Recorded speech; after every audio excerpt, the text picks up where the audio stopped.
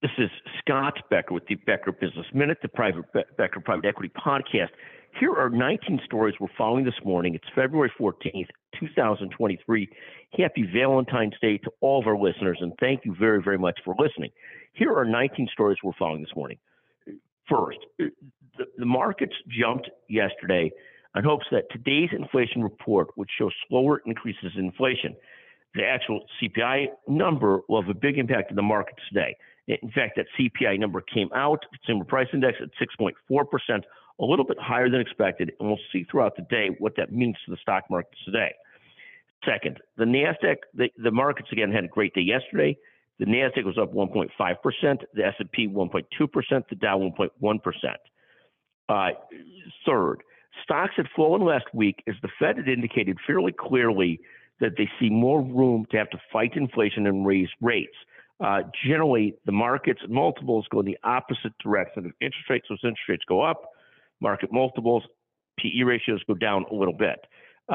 One economist said, expect 2 more rate hikes this year and no decreases. I think it's increasingly clear we don't expect decreases this year unless something unexpected happens, but we should expect some more increases.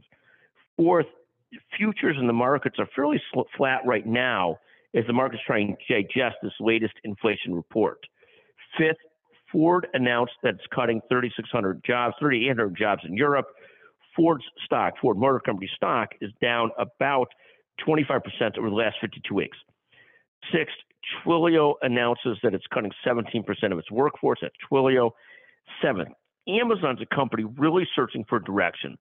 On one hand, over the last few years, and there'll be a separate podcast on Amazon this morning, on one hand, Amazon under Andy Jassy has closed a lot of the bricks and mortar stores over the last 3 years. In contrast, right now, Andy Jassy, the CEO, is saying that they're going to double down on the grocery chain side of this, and that's not traditionally been a high profit area of business. Third, one analyst essentially says they ought to really stick to what they do great at, really focus aggressively on their strengths, and that seems to be e-commerce, Amazon Web Services, and streaming and their Prime service, that they ought to worry less about some of these other things like bricks and mortar things, and more about e-commerce, AWS, streaming, and more. Finally, Amazon's down 30%, 35% over the last year, but up 18% year to date. Its PE ratio is currently trading at 99.54, so really trading as though, very inflated with the expectations there's profits in there, there's nascent profits in there. But if you look at that in contrast, Apple's trading at 26 PE, Google's trading at 20 PE. Amazon's the 4th largest firm by market cap and 2nd by revenues. Its annual revenues now approach $514 billion. 8th, the cannabis ETF that I invested in last year is now down 63% over the last year. 9th, the 10-year Treasury yield right about 3.71%. The 1-year around 4.93%.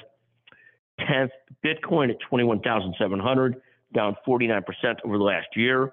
11th, oil at $79 a barrel. 12th, we often talk about long-term success of people at firms.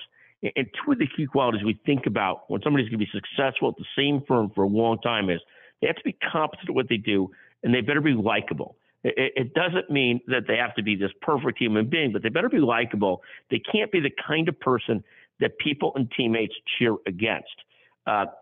13, share buybacks started to be taxed at 1% in the Inflation Reduction Act. So that's applicable as of January 1st. This has not yet slowed down share buybacks, company doing share buybacks. Still, lots of effort being put into, lots of money, $1 trillion or so being put into share buybacks. 14th, Apple, in contrast to Amazon, is trading at a PE ratio of 26 times. Its market cap is $2.43 trillion.